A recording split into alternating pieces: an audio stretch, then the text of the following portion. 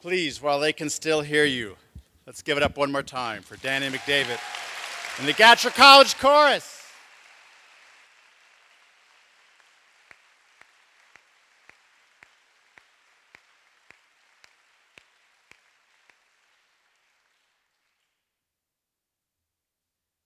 I think they may have rehabilitated that song. Good evening, I'm Jose Antonio Bowen, President of Goucher College. It's my pleasure to welcome all of you here for tonight's presentation by Michelle Alexander. Ms. Alexander talk is being presented tonight as part of the Roselle C. Thompson Lectureship Series, which was established in 1979 by law clerks and bailiffs who had served with Judge Roselle C. Thompson, Trustee Emeritus of Goucher, in Judge Thompson's honor.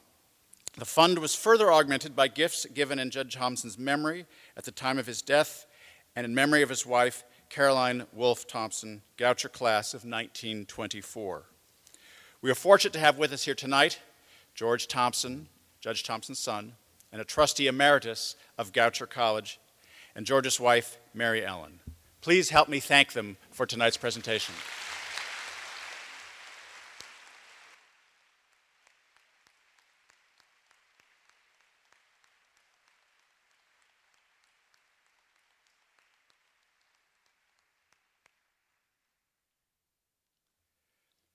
This event is also the last featured event of Goucher's theme semester titled Civil Rights, Past, Present, Future.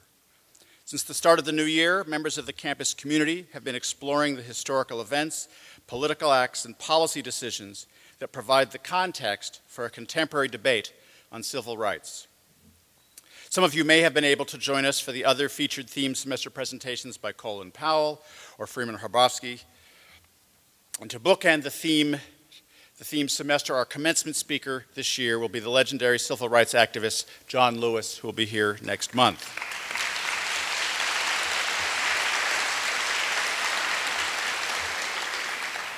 Lucky seniors.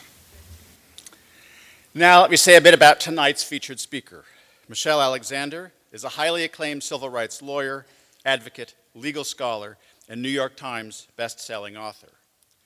In recent years, she has taught at a number of universities, including Stanford Law School, her alma mater, where she was an associate professor of law and directed the civil rights clinics.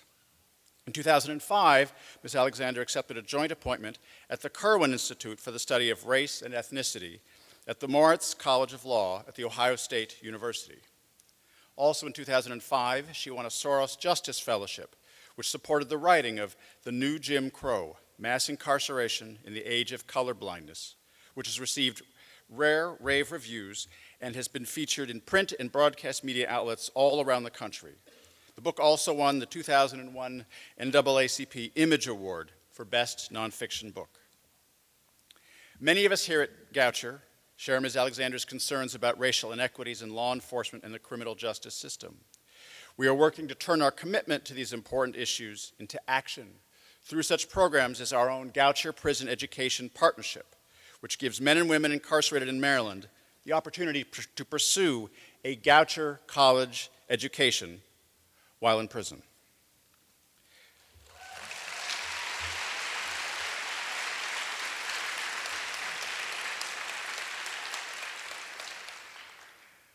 Prior to entering academia, Ms. Alexander served as the director of the Racial Justice Project for the ACLU of Northern California. In addition to her nonprofit advocacy, Ms. Alexander has worked as a litigator at private law firms specializing in class action lawsuits alleging race and gender discrimination. Following her lecture this evening, there'll be a brief Q&A. As always, our students will have first priority in asking questions. We'll have microphones on either side, and after we've had a few student questions, I'll open it up to everyone. Students, you're also invited to participate in a talkback discussion hosted by the Goucher College Peace House in the Pinkard Room of the Athenaeum following this evening's talk.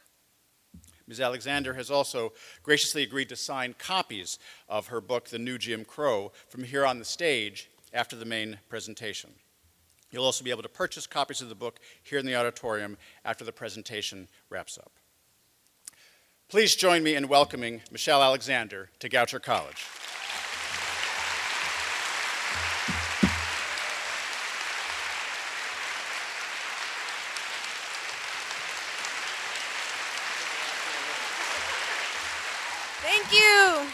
Thank you.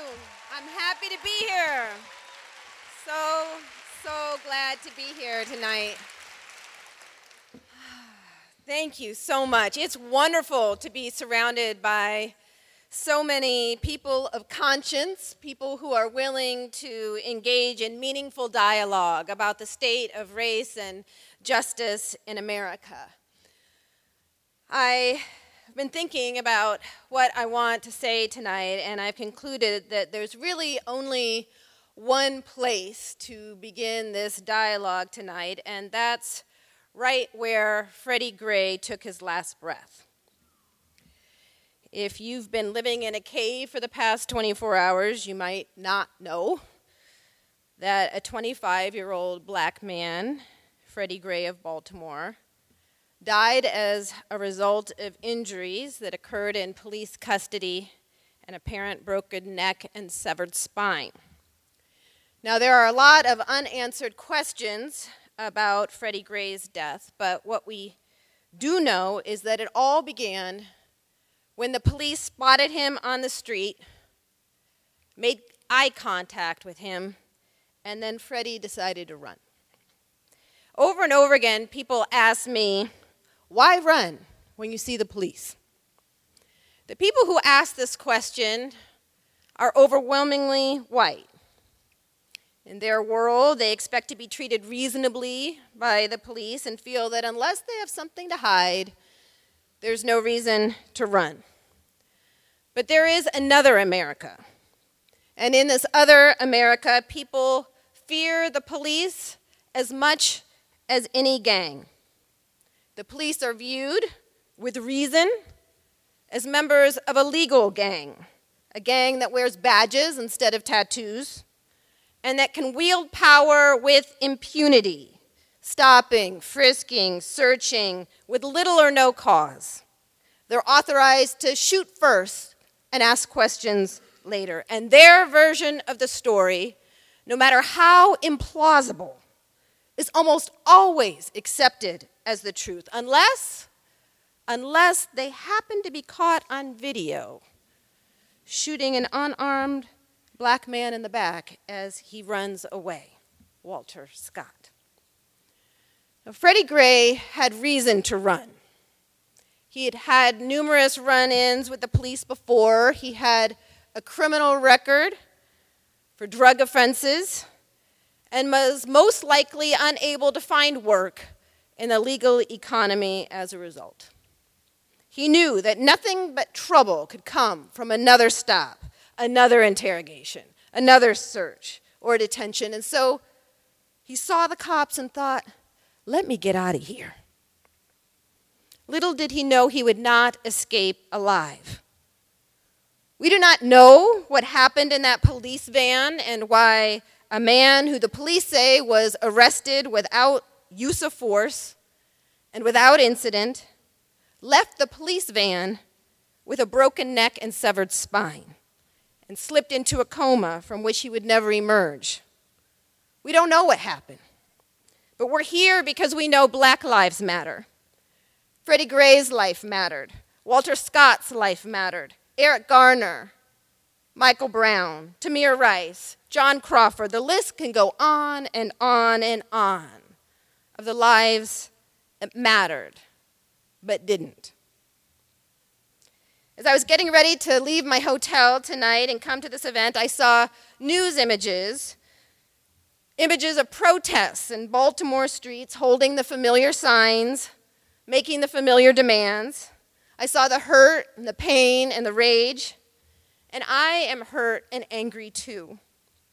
But I want us to pause and take a deep breath tonight and ask ourselves some big questions.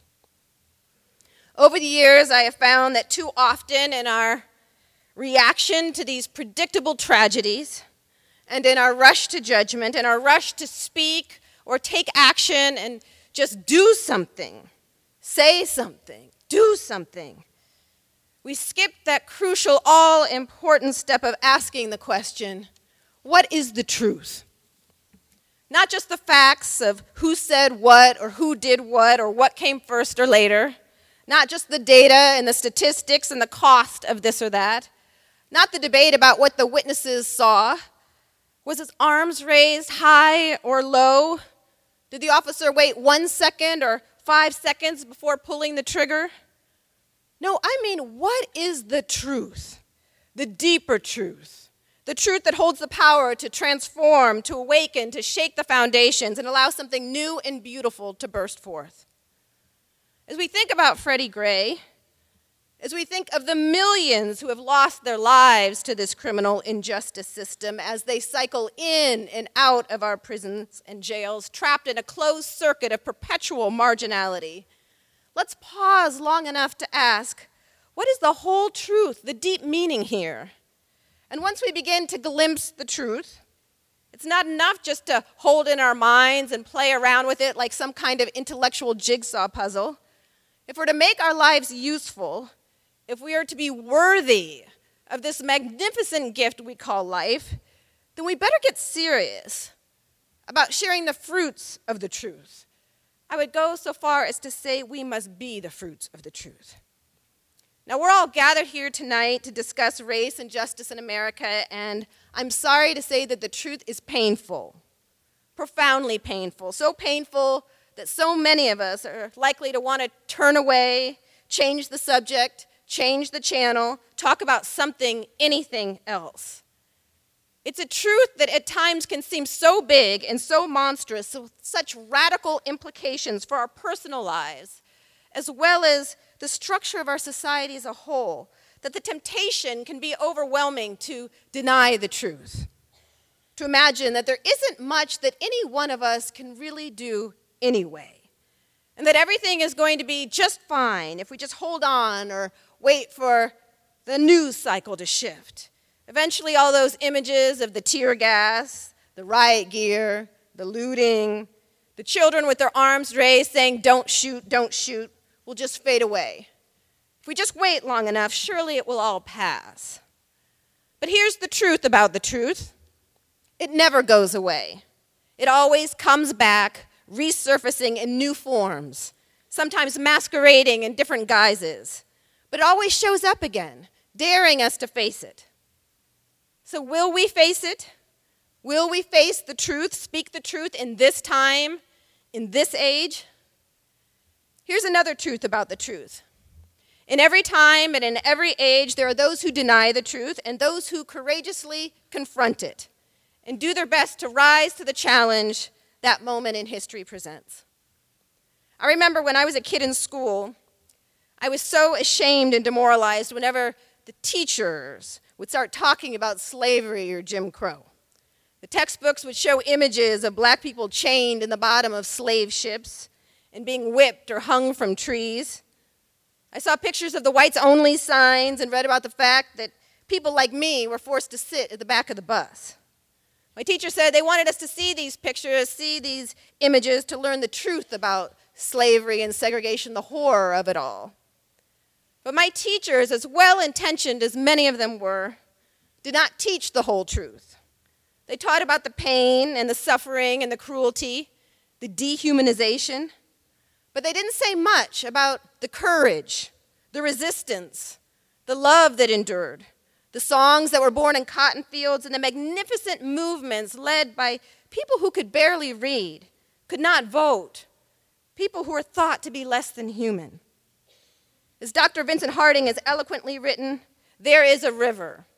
There is a river of courage and love and rebellion and creative nonviolent action. A beautiful river runs through it all.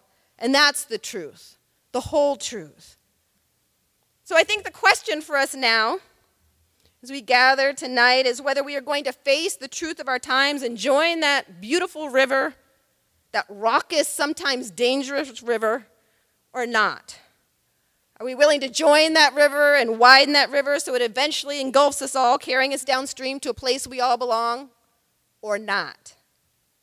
Now, I know many of us may not be quite ready to dive in all the way right now, and that's fine. I myself played around for a long time on the riverbank. But here's my question. Are your toes even touching the water? If they are you willing to take a few more steps in? And if you're standing back with your arms crossed, My question is this: are you going to live your whole life on the shore, insisting you already know how to swim? I seriously doubt that I have the courage of Ella Baker or Bob Moses or Martin Luther King Jr. I wish I did, but I doubt it. But when I ask myself if I can take one more step into that river, I find the answer is almost always yes, one more step. So that's what I'm asking all of us tonight. Together, let's take one more step into the river of truth, love, courage, and justice, the river that runs through it all still. Isabel Wilkerson, the author of The Warmth of Other Suns, recently published an excellent essay in The Guardian, pointing out the parallels between the police violence of today and the lynchings of an era supposedly long gone. She writes, quote, "Not terribly long ago, in a country that many people misremember if they knew it at all, a black person was killed in public every 4 days for often the most mundane of infractions, for taking a hog, making boastful remarks, for stealing 75 cents. For the most banal of missteps, the penalty could be an hours-long spectacle of torture and lynching. No trial, no jury, no judge, no appeal. Now, well into a new century, as a family in Ferguson, Missouri buries yet another American teenager killed at the hands of authorities, the rate of police killings of black Americans is nearly the same as the rate of lynchings in the early decades of the 20th century." Let me repeat that. Today, in the era of Obama, the rate of police killings of black Americans is nearly the same as the rate of lynchings in the Jim Crow era. Isabel Wilkerson acknowledges that there are many differences between the violence of the past and what happens today, but she is quite right that there are important parallels. Images and stereotypes built into American culture since the days of slavery have mutated, changing form over time. As she puts it so plainly, quote, "Last century's beast and savage have become this century's gangbanger and thug, embedding a pre-written script for subconscious bias that primes many to accept what they are programmed to believe about black Americans, whether they are aware of it or not," end quote. Today, police killings are the ugliest reflection of a much larger system of racial and social control. Just as lynchings in the old Jim Crow were not the only thing wrong with the Jim Crow system, but merely the ugliest, most brutal reflection of that system. Today, the police killings of unarmed black men and the little or no justice which follows is merely the ugliest reflection of a much, much larger system of racial and social control. On the news tonight, the media reported over and over again that Freddie Gray was a criminal. He had a long criminal record, and he was in a high-crime neighborhood. The police had reason to suspect him, reason to chase him, they say. He was a criminal, after all. This is said, of course, so that we might distance ourselves from him, imagine his life as less valuable. It is easy for us to forget, I think, that we are all criminals.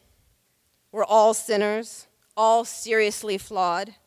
The fact that we believe that some lives matter more, that some people are worth caring about and others are not, and that some communities, defined mostly by race and class, are places worth saving while others are not, that belief system, the belief that some people just don't matter and are disposable, and that you can tell who those people are often just by looking at them, those false beliefs have birthed yet again a system of extraordinary cruelty and control, a system that one day we will be ashamed of, much like we are ashamed of slavery and Jim Crow. We may now say that we are all colorblind and that the days of caste and oppression are long gone, but the truth is there for us to see if we are willing to face it. I've been doing a lot of traveling in recent months, meeting with advocates around the country and engaging in discussions and dialogues with communities that have had enough, who are eager to wake up, get up, face the truth, and take a stand. I've been meeting with some extraordinary people who, moved by their own faith, their own conscience or conviction, are finding their own voice and doing the hard work of organizing for justice in their communities. But I've also been forced to accept that most people of all colors are still asleep. If you watch Fox News, you're probably asleep. If you think the real problem is that kids need to just pull up their pants and stay in school, you're asleep. As Michael Brown's mother told a local TV station, just days after her son's death, it took an extraordinary effort to keep Michael Brown in school and on the path to college. She looked at the reporter and said, quote, "You know how many black men graduate? Not many. Because you bring them down to this type of level where they feel like they don't got nothing to live for anyway." If you think we can fix our schools without ending the wars that have been declared on our communities, you're still asleep. Asleep to the magnitude of the crisis faced by communities of color, by the wars declared on them, the wars on drugs, the wars on crime, the war on poverty.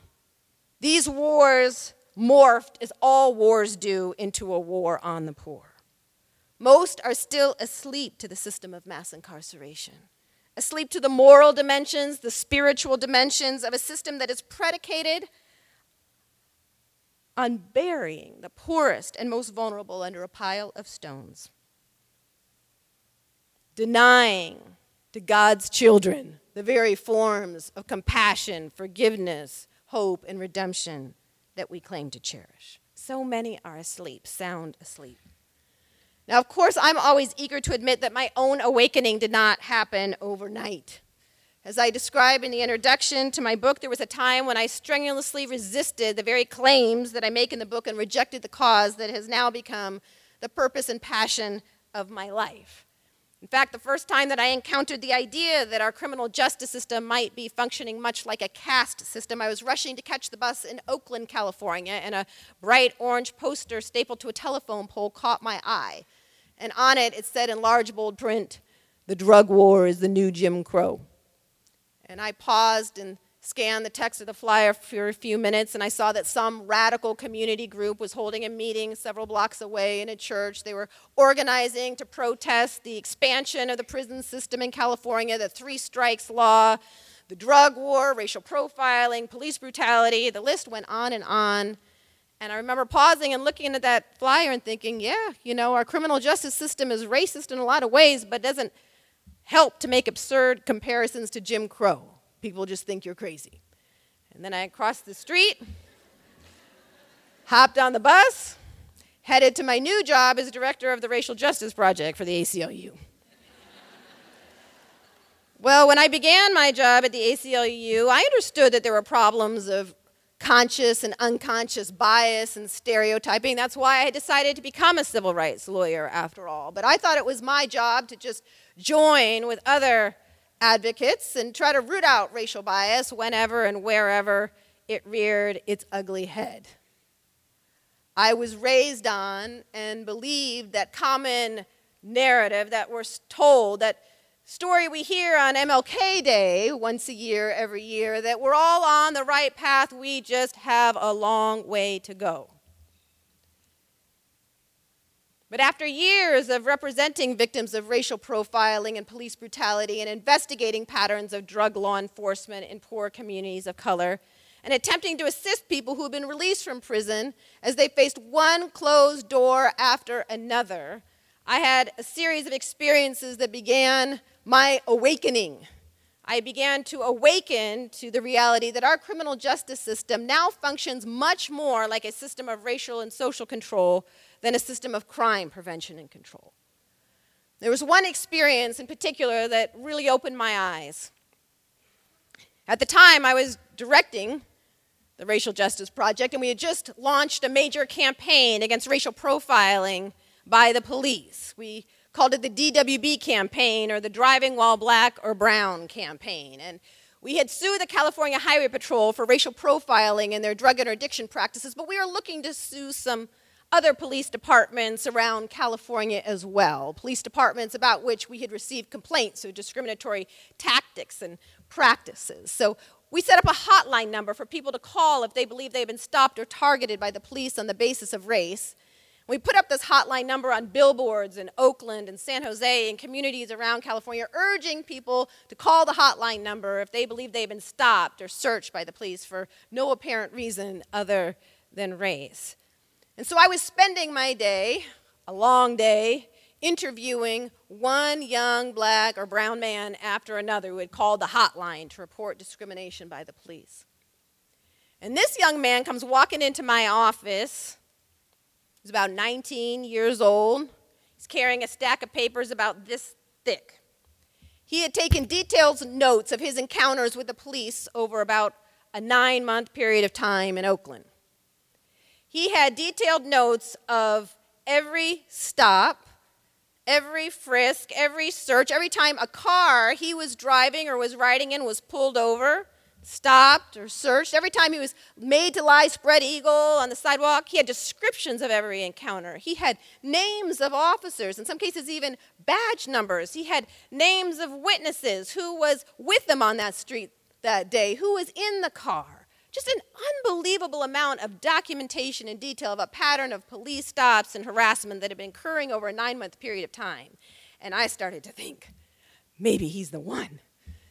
Maybe he's our dream plaintiff, the one we've been waiting for. You know, we were planning to file a class action suit against the Oakland Police Department alleging racial profiling. Maybe he can be our lead plaintiff. He was a good-looking young man and well-spoken, and I thought the media will love him. He'll do well in front of a jury. And then he said something that made me pause.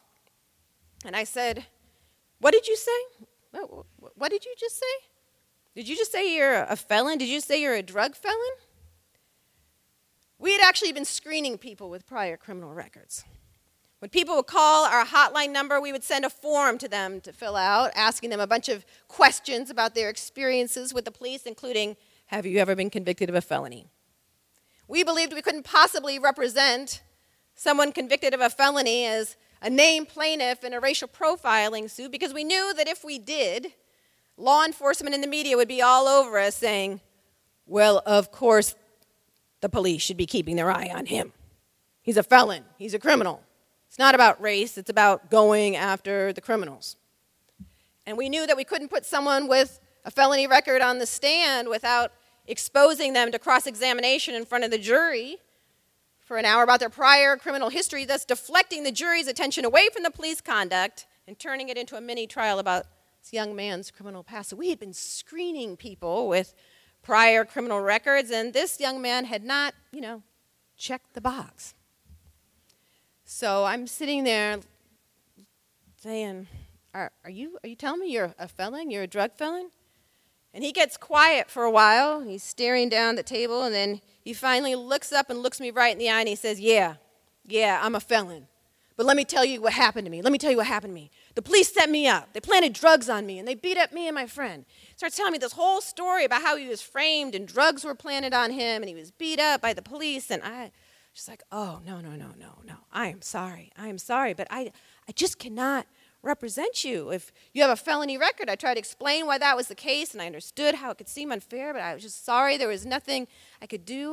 And he becomes more and more agitated, now trying to give me more facts and details about that case and the names of those officers and where I can get information. And I was like, I am so sorry. He keeps telling me, no, I'm telling you, I'm innocent. I just took the plea because I was scared. I just took the plea because they told me if I just take the plea, they give me just felony probation. I could just walk right out of there with felony probation. But if I try to fight this thing, then I could be looking at, 10, 15, 20 years behind bars. So I just took the plea. I'm telling you, I'm innocent. And I said, I am sorry, but I cannot represent you. And then he becomes enraged, and he says to me, you're no better than the police. You're no better than the police. The minute I tell you I'm a felon, you just stop listening. You can't even hear what I have to say. He says, what's to become of me? What's to become of me? He says, do you know I can't get a job anywhere because of my felony record? Anywhere. What's to become of me? He He says, do you know I can't even get into public housing? Can't even get access to public housing because of my felony record. He says, I have to sleep in my grandma's basement at night because nowhere else will take me in. He said, do you know I can't even get food stamps? Food because of my drug felony? How am I supposed to feed myself? How am I supposed to take care of myself as a man? He said, good luck finding one young black man in my neighborhood they haven't gotten to yet. They've gotten to us all already. With that, he snatches all of those handwritten notes up and just starts ripping them up into tiny little pieces, throwing them in the air. He walks out of my office yelling at me, you're no better than the police. I can't believe I trusted you. Well, several months after that, I was doing public access TV, yes, public access TV, broadcasting live out of his neighborhood. I was doing public access TV that night because we were trying to organize several thousand people to turn out to a major demonstration to protest the governor's refusal to sign racial profiling legislation. And we had been holding town hall meetings up and down the state and launched a big media campaign, and we're trying to urge people, thousands of people, to turn out and to demand that the governor sign the legislation. And so the demonstration was just a couple days away, and so we were doing public access TV, broadcasting live from his neighborhood, urging people to get on the bus and go to the demonstration. Well, the minute the show goes off the air, he comes bursting into the studio carrying a dirty potted plant, and he's emotional, practically on the verge of tears, and he comes running up to me, and he says, I'm just here to tell you I'm sorry.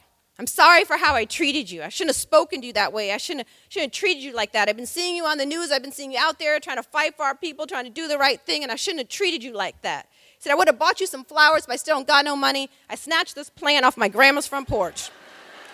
Here. Hands me this pot, turns around, goes running out of the building. I go chasing after him. He jumps into this broke-down car and disappears. Well, several months after that, I'm in my office, open up the newspaper. What's on the front page? Well, the Oakland Writers police scandal is broken. Turns out that a gang of police officers, otherwise known as a drug task force, have been planting drugs on suspects, beating folks up in his neighborhood. And who's identified as one of the main officers charged with planting drugs on suspects and beating folks up?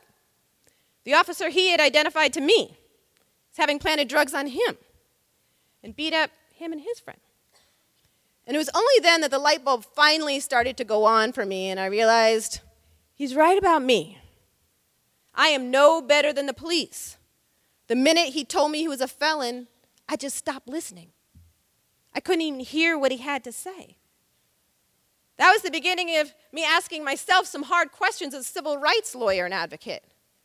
How am I actually replicating many of the forms of discrimination, marginalization, and exclusion that I'm supposedly fighting against? And it was also the beginning of me asking some much bigger and much harder questions about the system as a whole.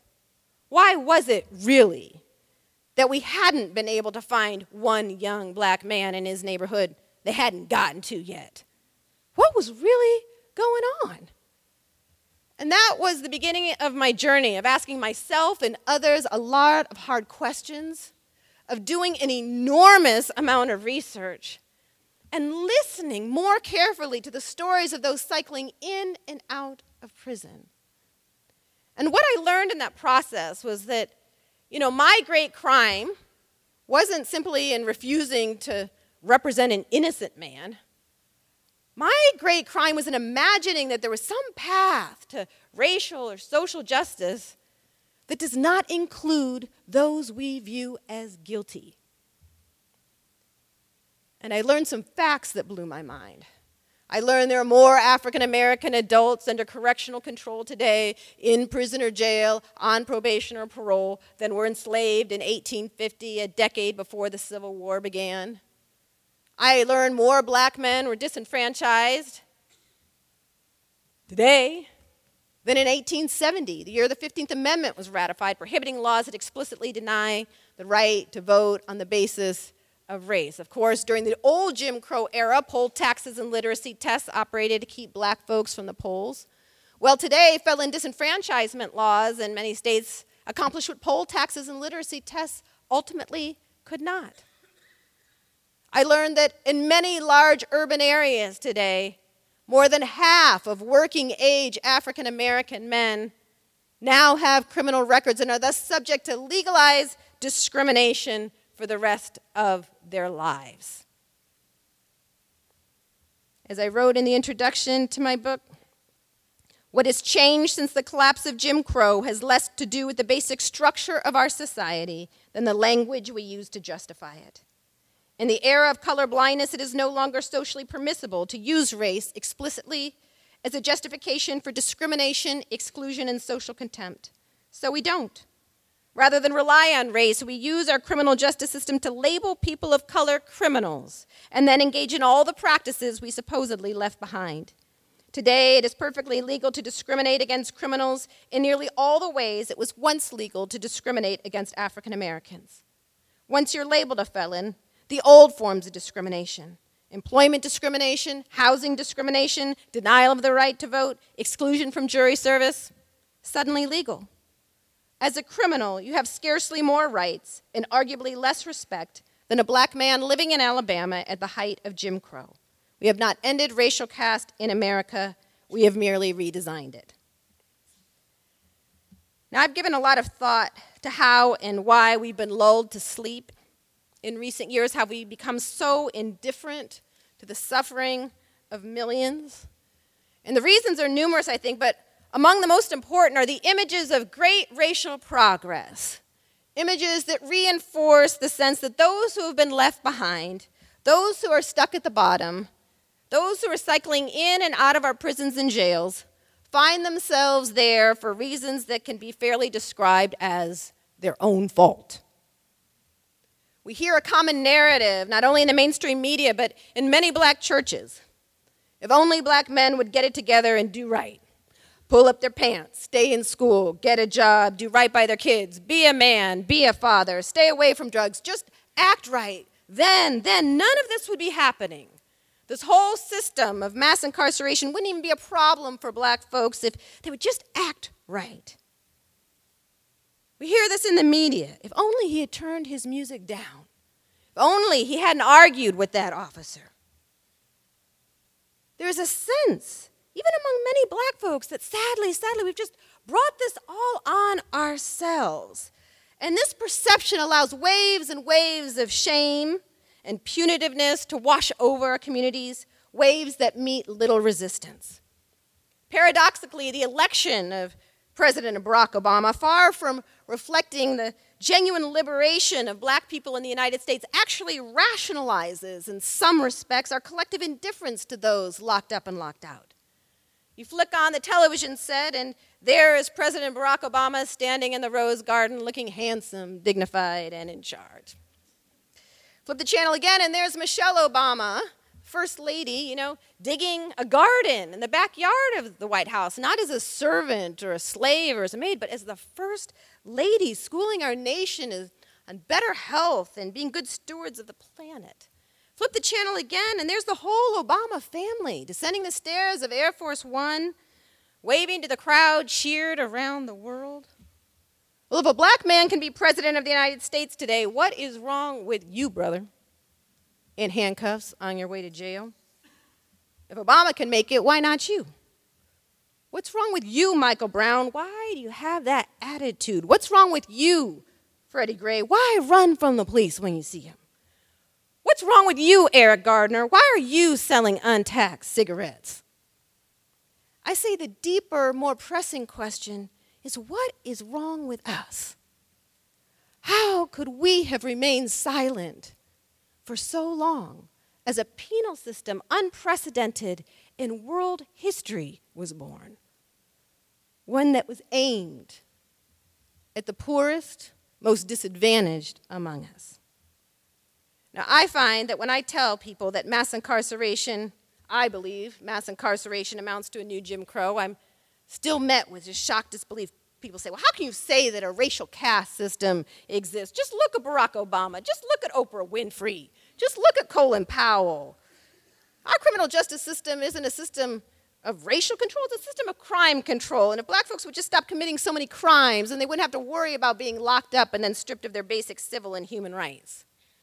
But therein lies the greatest myth about mass incarceration, that it's been driven by crime and crime rates. It's just not true. It's not true. Our nation's prison population quintupled in a 30-year period of time. Quintupled, not doubled or tripled, quintupled. We went from a prison population in the 1970s of about 300,000 to now we have more than 2 million people behind bars. We have the highest rate of incarceration in the world, dwarfing the rates of even highly repressive regimes like Russia or China or Iran. But this cannot be explained by crime rates. During that 30-year period of time when our prison population exploded, crime rates fluctuated. They went up, they went down, went back up again, went down again, went back up, then down, and then down, down, down. And today, as bad as crime rates are in many parts of the country, crime rates nationally are at historical lows.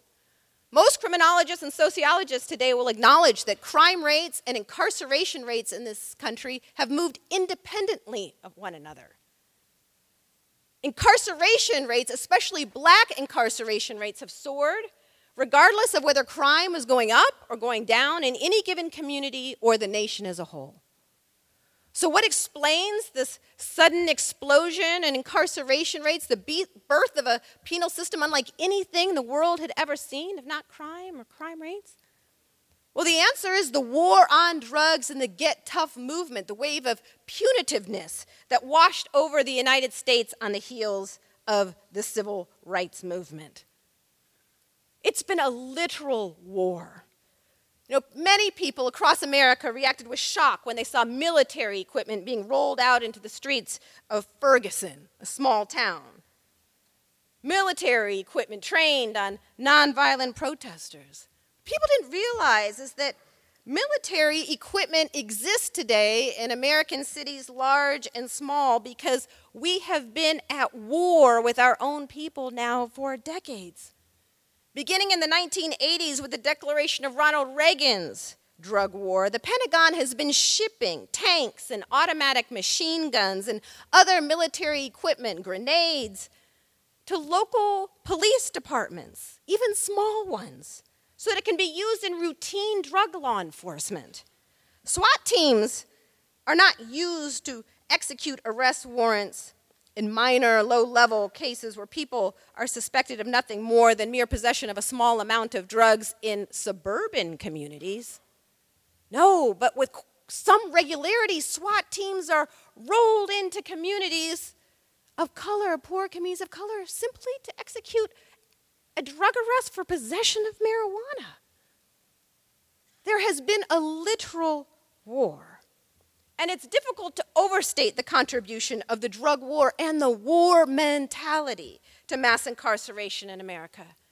Drug convictions alone accounted for about 2/3 of the increase in the federal prison system and more than half of the increase in the state prison system between 1985 and 2000, the period of our prison system's most dramatic expansion.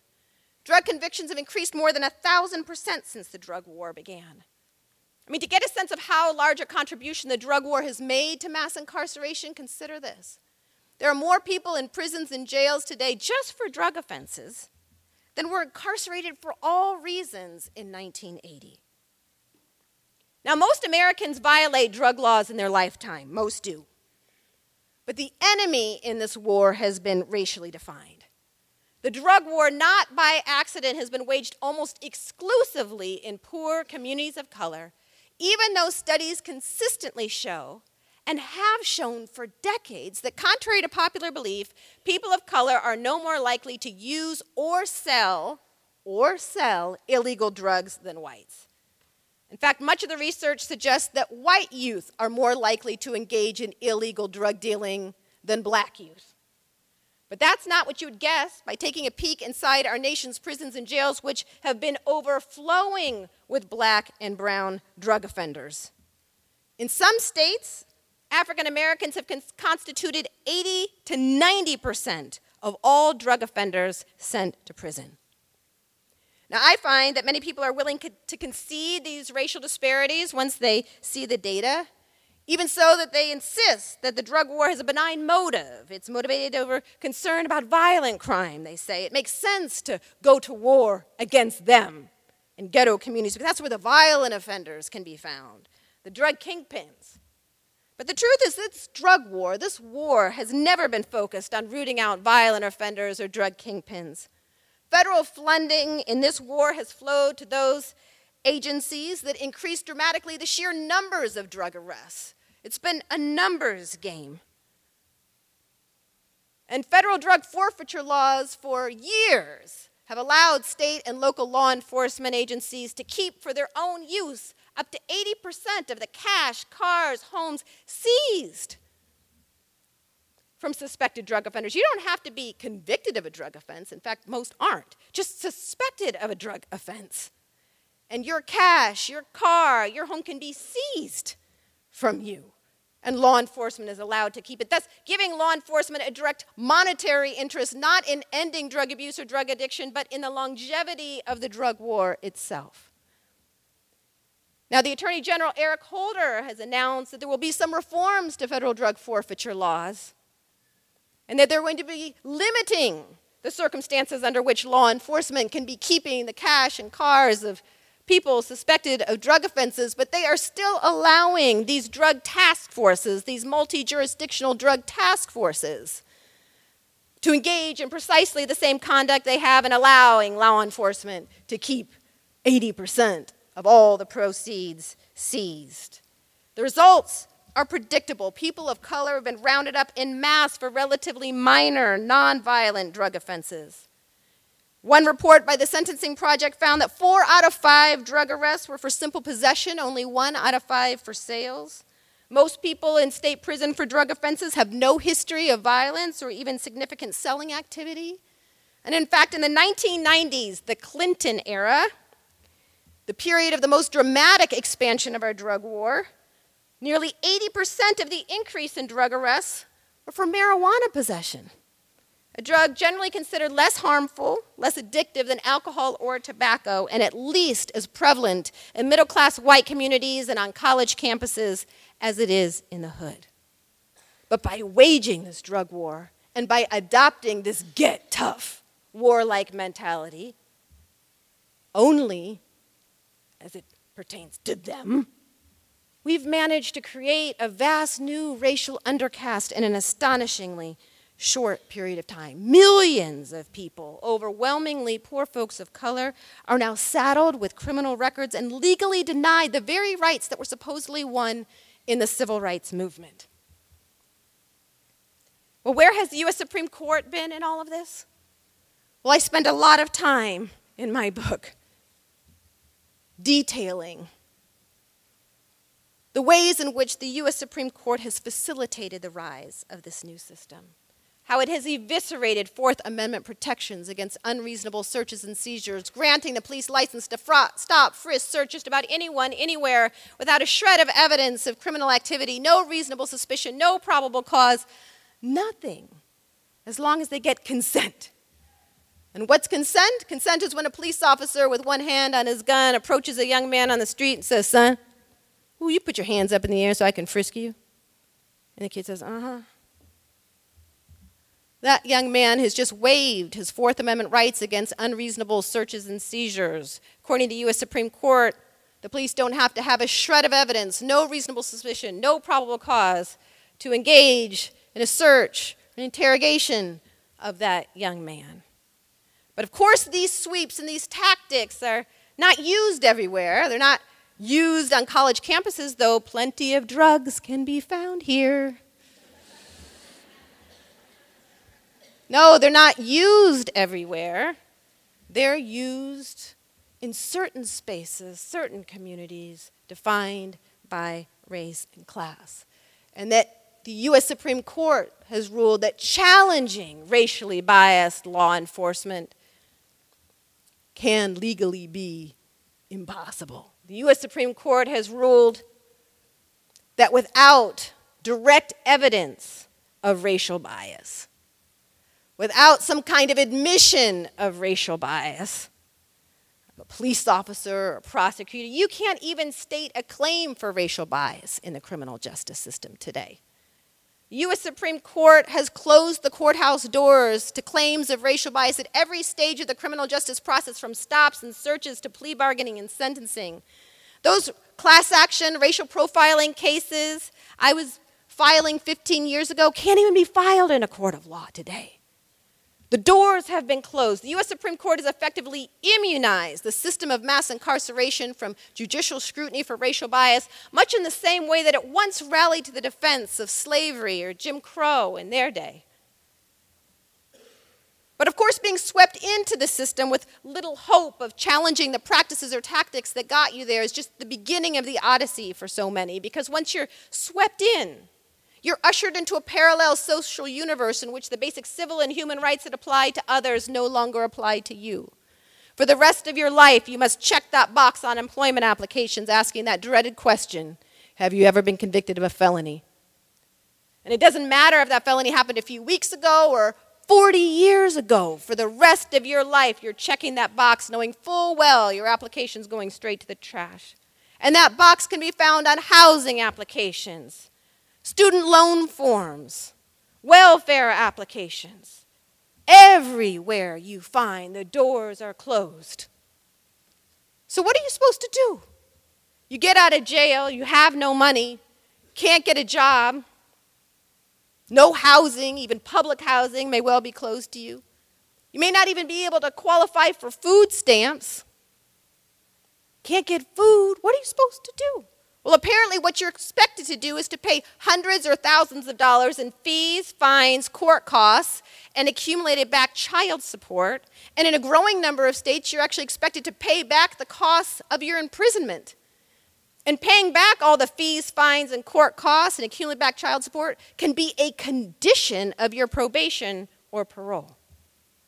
And then get this, if you're one of the lucky few, the very few who actually manages to get a job upon your release, up to 100% of your wages can be garnished. 100% to pay back all those fees, fines, court costs, and accumulated back child support. What are folks supposed to do? When you step back and view the system as a whole, how it operates practically from cradle to grave, you have to ask yourself, what is this system designed to do? It seems designed, in my view, to just keep sending folks right back to prison, which is what, in fact, happens the vast majority of the time. About 70% of people released from prison return within a few years, and the majority of those who return do so in a matter of months because the challenges associated with mere survival on the outside are so immense. So what do we do? What do we do? Where do we go from here? What can be done now? Well, after years of myself walking the path of piecemeal policy reform and tinkering with this machine, working as a civil rights lawyer and advocate, I now finally understand exactly what Dr. King meant when he said, just months before his death, after Selma, after the Civil Rights Acts and the Voting Rights Acts had been passed, he told a reporter, quote, "For years I labored with the idea of reforming the existing institutions of the society, a little change here, a little change there. Now I feel quite differently. I think you've got to have a reconstruction of the entire society, a revolution of values," end quote. Yes. Yes. Frustrated by white resistance to addressing in any meaningful way decaying ghettos, failing schools, structural joblessness, and crippling poverty, Dr. King said that America must be reborn. He said, quote, "The dispossessed of this nation, the poor, both white and Negro, live in a cruelly unjust society.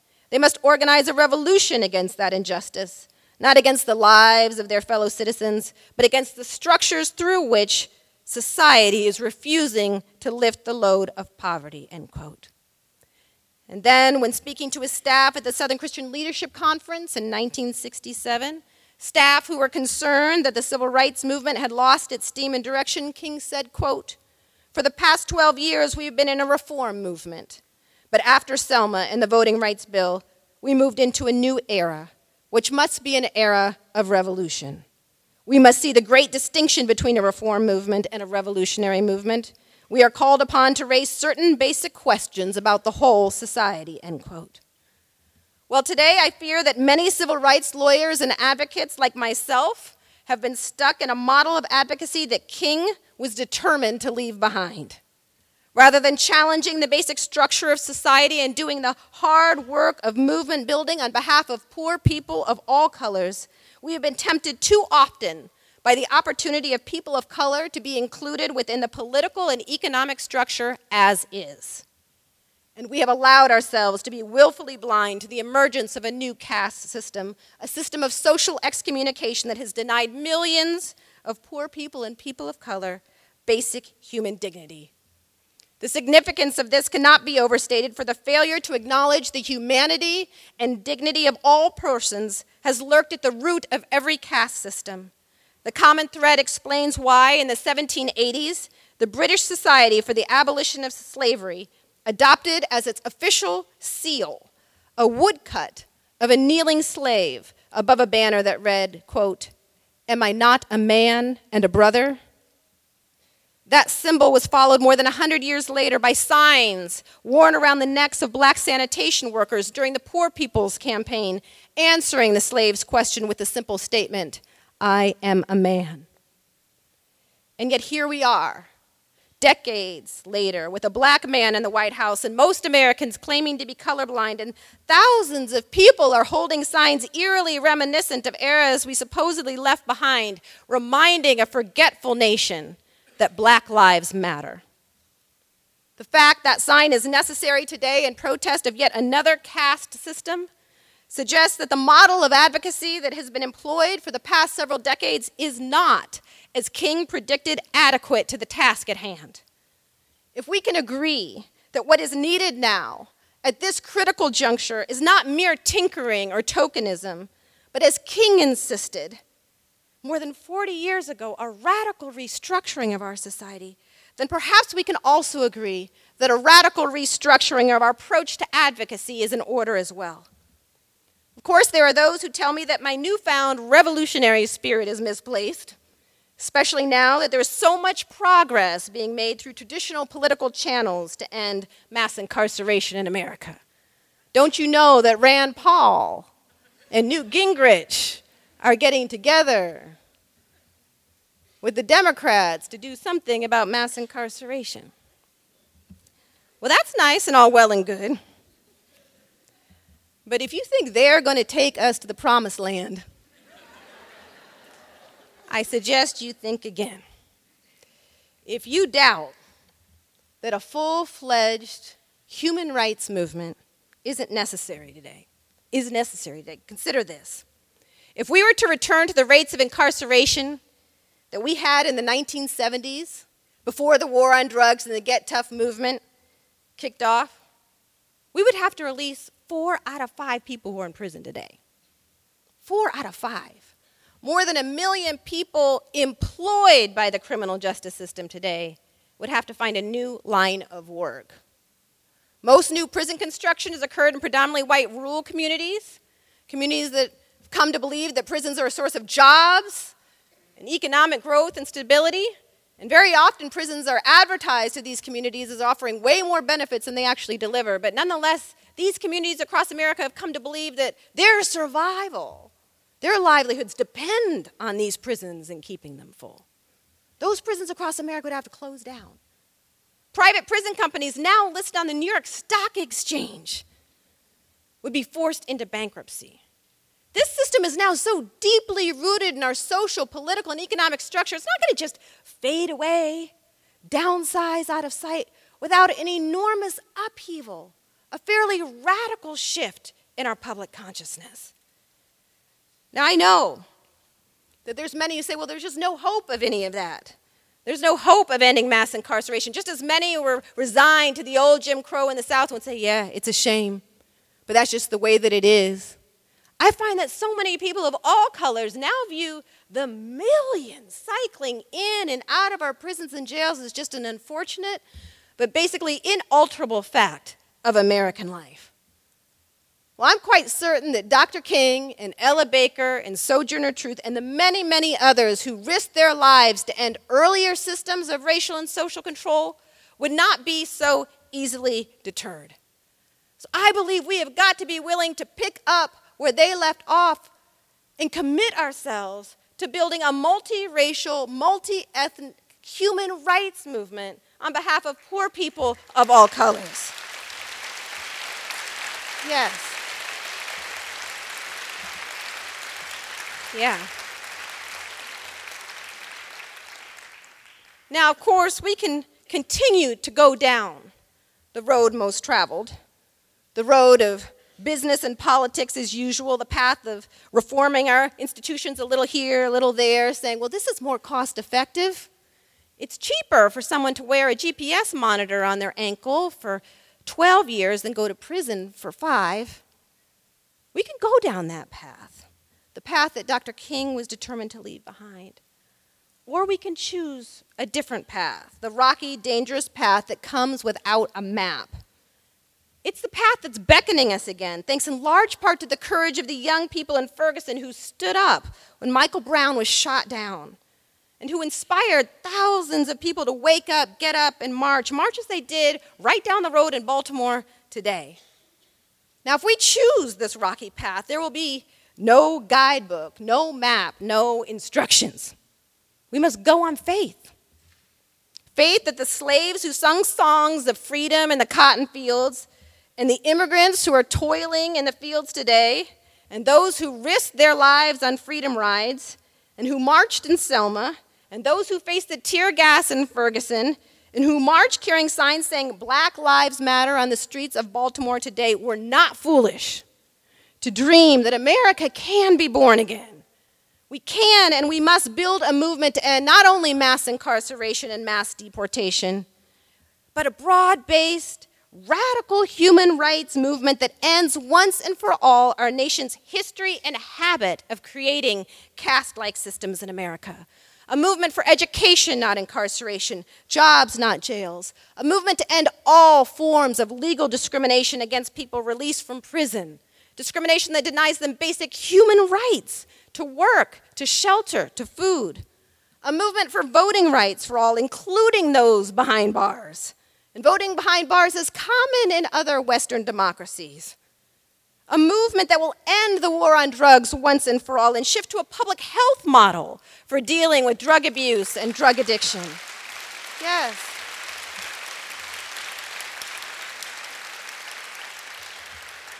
Let it be a movement that will stand up to police unions and transform the police itself from warriors into peace officers, directly accountable to the communities they serve. Yes. And a movement that will ensure that every dollar saved from ending the wars that have been declared on poor communities of color, the wars on crime, the wars on drugs, will be invested back into the communities that have been harmed the most. Justice reinvestment, reparations for those who have been harmed. A movement that abandons our purely punitive approach to dealing with violence and violent crimes and embraces a more restorative and rehabilitative approach, one that takes seriously the interests of the victim, the offender, and the community as a whole. A movement that is rooted in the awareness of the dignity and humanity of us all, no matter who we are, where we came from, or what we may have done. I hope and pray that this year, 2015, will be the year that King's revolution finally was born, the nonviolent revolution he prayed for and died for. Finally, the sleeping giant woke up, got up, and walked, and chose the road less traveled. And that, I believe historians one day will say, ultimately made all the difference. Thank you so much for having me here tonight. Thank you. Thank you.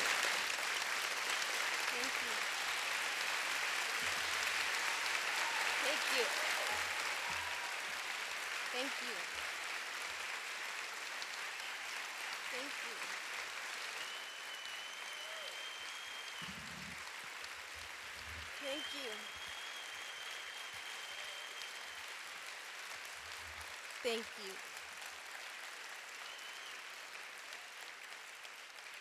Thank you. I am happy to answer questions and be in dialogue with you. So I believe there are microphones somewhere.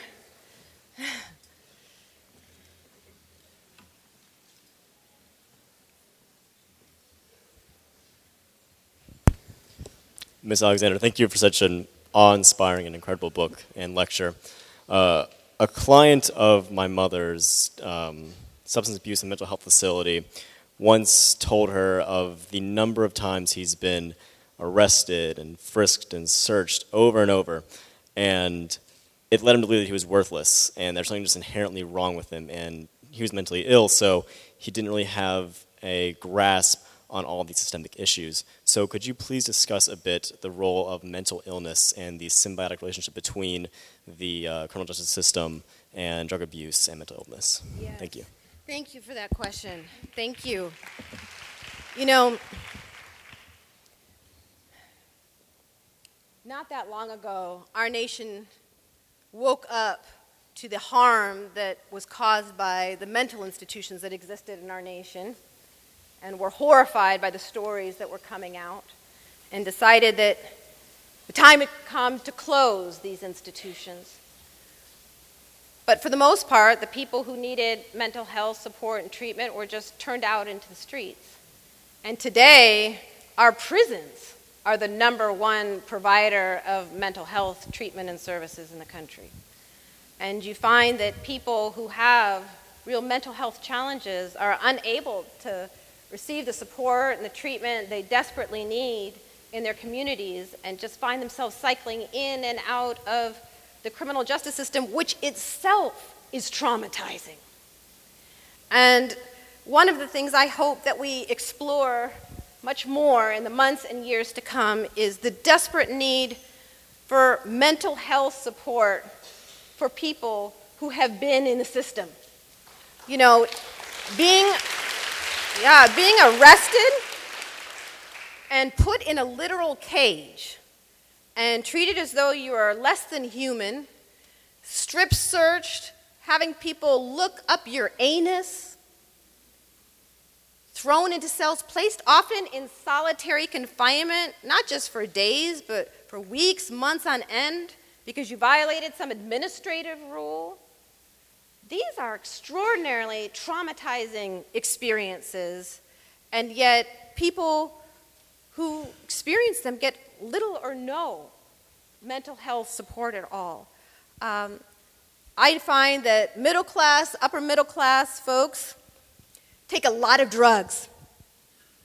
Prescription drugs that help them go to sleep, wake up, antidepressants, ADHD drugs. There are lots of drugs that are prescribed, and thousands and thousands of hours of therapy offered to people of relative means to help them just cope with the stress of daily life. And yet, for people who are living daily with questions of survival and who are traumatized in the system, little or no support is provided at all. So thank you for raising that critically important question, and I think it also reminds us that there is no good that comes from criminalizing a health problem. I mean, I think most of us would be, yes. You know, the idea of throwing alcoholics in prison and keeping them there for decades on end and throwing them back again and again if they go back to the bottle, you know, kind of shock our conscience. And yet we're perfectly willing to do that to poor folks and folks of color who happen to be addicted or abusing other substances. And so I hope personally that we will begin to move in the direction of Portugal, which has decriminalized the simple possession of all drugs for personal use. Heroin, crack, you name it. If you're caught with a small amount of drugs consistent with personal use, you will not be put in a cage, you will not be branded a criminal, you will not acquire a criminal record, you will be provided an opportunity to have drug treatment, but you will not be criminalized. And Portugal reported after 10 years of its experiment decriminalizing all drugs that rates of drug addiction and drug abuse had declined quite markedly. And the numbers of people seeking drug treatment and help and support rose as drug use was no longer so stigmatized by being labeled criminal. And drug-related crime declined because as there were fewer addicts, there was also fewer crimes committed to support addictions.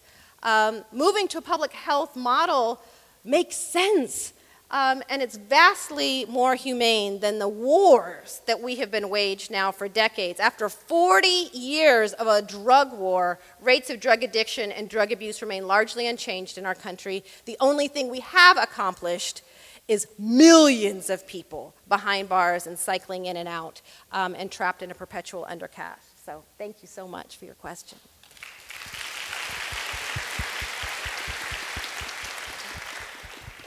Hi, my name is Gabby. Thank you so much for being here. You mentioned earlier that we have to have a revolution that includes reforming, like mass incarceration, or not reforming, revolution, ending mass incarceration and mass deportation. And my question is, how do we build a broader coalition movement that recognizes that it's like the same mechanisms of the state that is monitoring and containing poor people of color? Yes. Thank you. Yes, well, if I had a quick answer to that.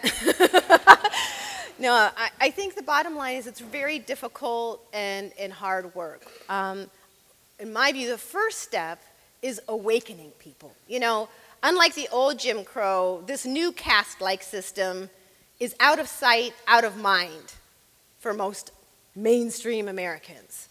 You know, the whites-only signs are gone. You know, the signs that used to alert everyone that a caste system was in operation. Those signs are gone. And if this system doesn't directly affect you, if you yourself have not spent time behind bars, if you yourself don't feel the need to run from the police when you see them, if you don't have to check that box on employment applications and rental forms, if you yourself don't have a family member who's stuck in immigrant detention and facing the prospect of being deported back to a country where they may be unsafe, if these systems don't directly affect you, it's easy to go your whole life and have no idea what's going on. You go to the mall and you see black people and white people shopping together. Everything looks good. Where's the problem? We're fine. So I think the first step is helping to raise awareness, helping to make visible what is hidden in plain sight, raising consciousness. But we've also got to get to work, right? And part of raising consciousness is bold, courageous advocacy that focuses attention on issues we prefer to ignore. And that is the beauty of what happened in Ferguson. You know, when young people, it's not that police killings are suddenly new. They're not even higher today, right now, than they were 5 years ago. It's not suddenly worse. What happened is that a group of young people in Ferguson decided they had enough and that they were no longer going to accept business as usual. And they stayed in the streets and kept organizing. These are folks who didn't have a history of organizing, who weren't trained organizers. They were making it up as they went. And stayed in the streets, and as a result helped to create a political climate in which the media is reporting on Freddie Gray today, which would not have happened if those young people in Ferguson hadn't stood up and helped to inspire a nation to care. So I think we have got to begin to muster our courage and look for opportunities to engage in the forms of advocacy that will force our communities and the nation as a whole to pay attention to and talk about and face realities that they would prefer to avoid. I also think we have to get much more serious about just old-fashioned organizing. You know, I am in love with social media for its abilities to share information, articles, videos, to help people organize and show up at a demonstration. You can tweet out its location and people know where to go. That's beautiful. But we also have to be able to do the hard work of organizing and building capacity within communities to mobilize on a long-term basis. We do. You know, back during the civil rights movement, you know, in the 1960s, if you wanted to join the movement, you knew what to do. You knew where to go. Back then, the NAACP was a radical organization. It's hard to believe now. But it was. No, but I just mean, today the NAACP is a mainstream political player. And in some ways, it's victims of its own success, right? But back then, it was a radical organization. In fact, you could be risking your life by joining the NAACP if the membership rolls ever became public. But if you wanted to join the movement, you knew where to go. There was organizations you could join that you knew was at the vanguard of the movement to challenge the prevailing system of racial and social control. There was CORE, Congress on Racial Equality. People don't talk about CORE much anymore, but CORE had chapters all over the country, including on college campuses, with the sole purpose of, ending racial segregation and inequality in all of its forms. There was SNCC. There was Southern Christian Leadership Conference. There were organizations that you could join. Well, today there's lots of people doing amazing work in communities all over the country. But over and over again, when I go to public forums and speak about these issues, people stand up and say, what do I do? Where do I go? How can I connect myself to this movement? And so I think we have to think seriously about building organizations, new organizations today, that are connected to one another and that have the capacity to engage in long-term, sustained grassroots organizing that are membership-based, membership-driven, deeply connected and rooted in the communities they serve so that we can move beyond protest politics, responding to crises when they occur, and instead create our own moments of crisis, the way they did with the Montgomery bus boycott and the marches in Selma. Those were strategic crises created by advocates that wanted to force a conversation that otherwise. So thank you.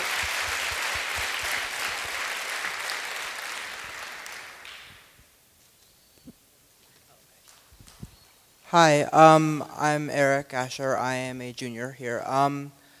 My original question was going to be about Ferguson, but then I realized my bigger question would be about how can I explain this all in a short amount of time, like to my father or someone like that, who doesn't understand the situation. Because I think the most important thing is that we need to all this information today is like perfect, but to condense it into like a talking points that everyone can share with people, that would be great. Well, I think that's an excellent project, and I hope someone here will volunteer to take it on. I'm quite serious about that.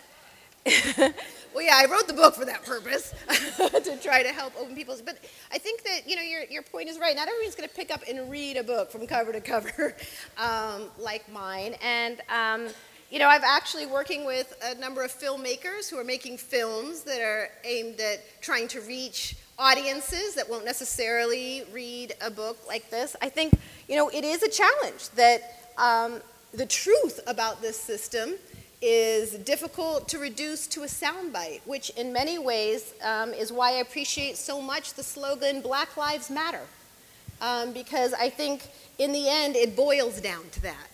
It boils down to the fact that we have created systems. Our criminal justice system is perhaps the most glaring example. We've created systems that devalue the lives of black and brown people. And you can see its manifestation in all kinds of forms, whether it's how quickly the police pull the trigger while someone is running away, or whether they're viewed as a likely suspect and treated as though potentially disposable. You can see it in zero-tolerance school discipline policies that push kids out. Kids make mistakes.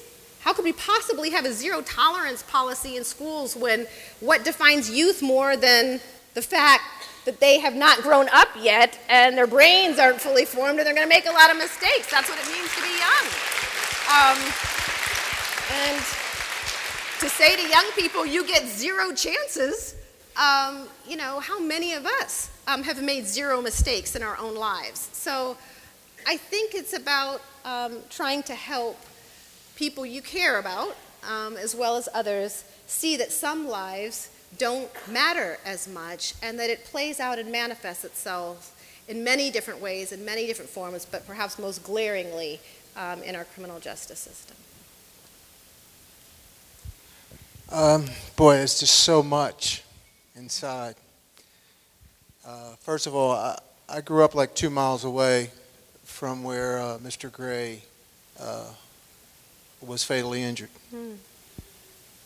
I've gone through that intersection hundreds of times in my life. When I read your book, The New Jim Crow, my oldest son was in prison. But the reason I got up to ask a question is about probably our most famous incarcerated person, who is Mumia Abu-Jamal, and the way that he's being treated. However you feel about whether he was guilty or innocent of the charges against him in 1981, I'd simply like you to speak to the situation surrounding what Mumia Abu-Jamal is going through right now. Yes, thank you so much. My heart and prayers certainly go out to him and his family, and for those who might be unaware, Mumia has been experiencing a severe health crisis, and all of the details surrounding his health crisis aren't fully known, in part because have not been fully disclosed to the public, and his own family has been treated miserably, denied access to him on a regular basis. And,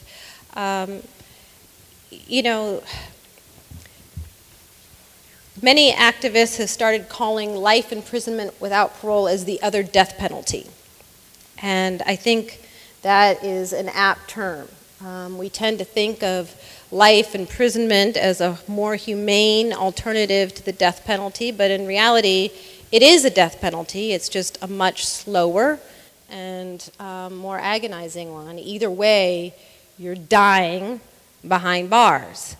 And Mumia, over the years, has contributed such an enormous amount to our public understanding of the very issues we're discussing tonight. And I would encourage all of you to check out the many books that he's written that have illuminated my own understanding of these issues, and I think have been such a profound resource for people behind bars and on the outside. And if and when he dies, it will be an extraordinary loss for all of us, because no matter who you are or what you've done, if you are committed to sharing your truth and speaking for justice, as Mumia has, when that light is extinguished, it's a loss to us all.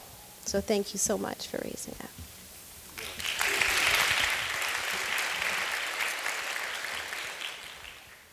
Hello, thank you. I have a highly specific question.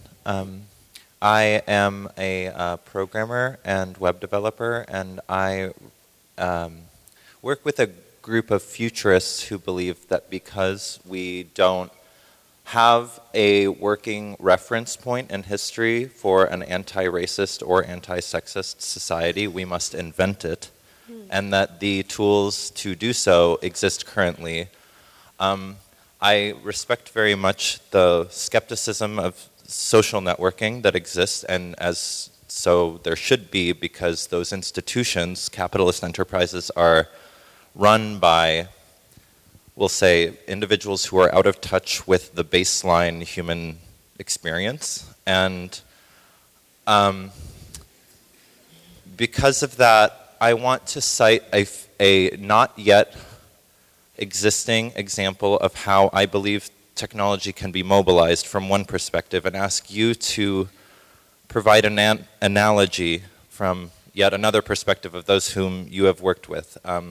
In this hypothetical, those who are written up and on the books and going to be imminently deported have an opportunity to reach out and aggregate data around their dependents, people within their community who are not on the books, not going to be deported, but going to be affected by the harm caused by the criminalization of migration in this case. My question to you is that while in a politically sensitive situation, visibility in this case can yield more opportunities potentially than cause harm for those who are going to be deported imminently anyway, is there an analogy for someone whose identity is criminalized, a felon, to get visibility and to organize? Is there a format or axis of how that information can be passed along that you see? I don't know. I think I'm not smart enough to follow exactly. Yeah. Too specific, sorry. No. I'm not sure I entirely understand the kind of technology you're describing or how it could be used in a way that would be useful either in the immigrant hypothetical or in the example you'd like me to respond to. So I apologize if I'm too slow to quite grasp it all. Thank you, though, and I'd be happy to talk to you afterwards. Can we do one more over here? Okay. Hi, my name is Elizabeth. I'm a senior Peace Studies major here at Goucher, and based on the applause and the reaction from the crowd, I would easily assume that we're all in support. And I'd like to ask for you if you could make one request of everyone in this room to do one specific thing. What would you ask for us to do? Well, this is the thing. I thank you for that question. Giving me the opportunity to tell people what to do is not something I turn away from lightly. But, my own view is that there isn't one thing that we should all do, besides asking ourselves, what can I do? Because each one of us has gifts, talents, interests, abilities that can be applied in the service of this movement for justice. And there is a need for artists, for musicians, for poets, for lawyers, for organizers, for people who want to be politically active and political leaders. There's a role for people who work in the public health profession. There is so much work that needs to be done in terms of shifting consciousness, our own, beginning with our own and checking our own biases and prejudice and levels of commitment. Are we really willing to take another step into the river and act with more courage and commitment than we have in the past or not? But I really encourage people to get honest with themselves and say, am I really doing what I could to speak the truth, speak your own truth, stand for justice, do something to support these emerging movements? And I think it can become overwhelming to feel like, oh, this is so big, so large, what can I possibly do? But very often when I have conversations with people, I find that, no, actually they kind of already know that they would be really interested in starting a new study group, that they would be really interested in getting involved in a particular campaign, that they're really passionate around drug policy reform or felon disenfranchisement, or what they really want to be involved in is building an underground railroad for people released from prison so they can provide critically needed support, help finding shelter and food and employment. There's so many ways. I think the key is for us to get very honest about how serious are we and what are we willing to do? So I would just ask all of us to ask that question and then come up with one thing you are willing to do that you didn't do yesterday or last year that you're willing to do tomorrow, and take that one step, and also to try to link up with other people who are willing to do that work with you. The old saying, just takes a few committed citizens or people to change the world. That's the only thing that ever has and always will. That's true. And it's been relatively small groups of people who have come together, whether it was the Freedom Riders back in the 60s, or artists today who come together and decide we're going to collectively do something more bold, more courageous, and with more commitment than we have before. And the aggregate of that can be powerful. So thank you so much for that question.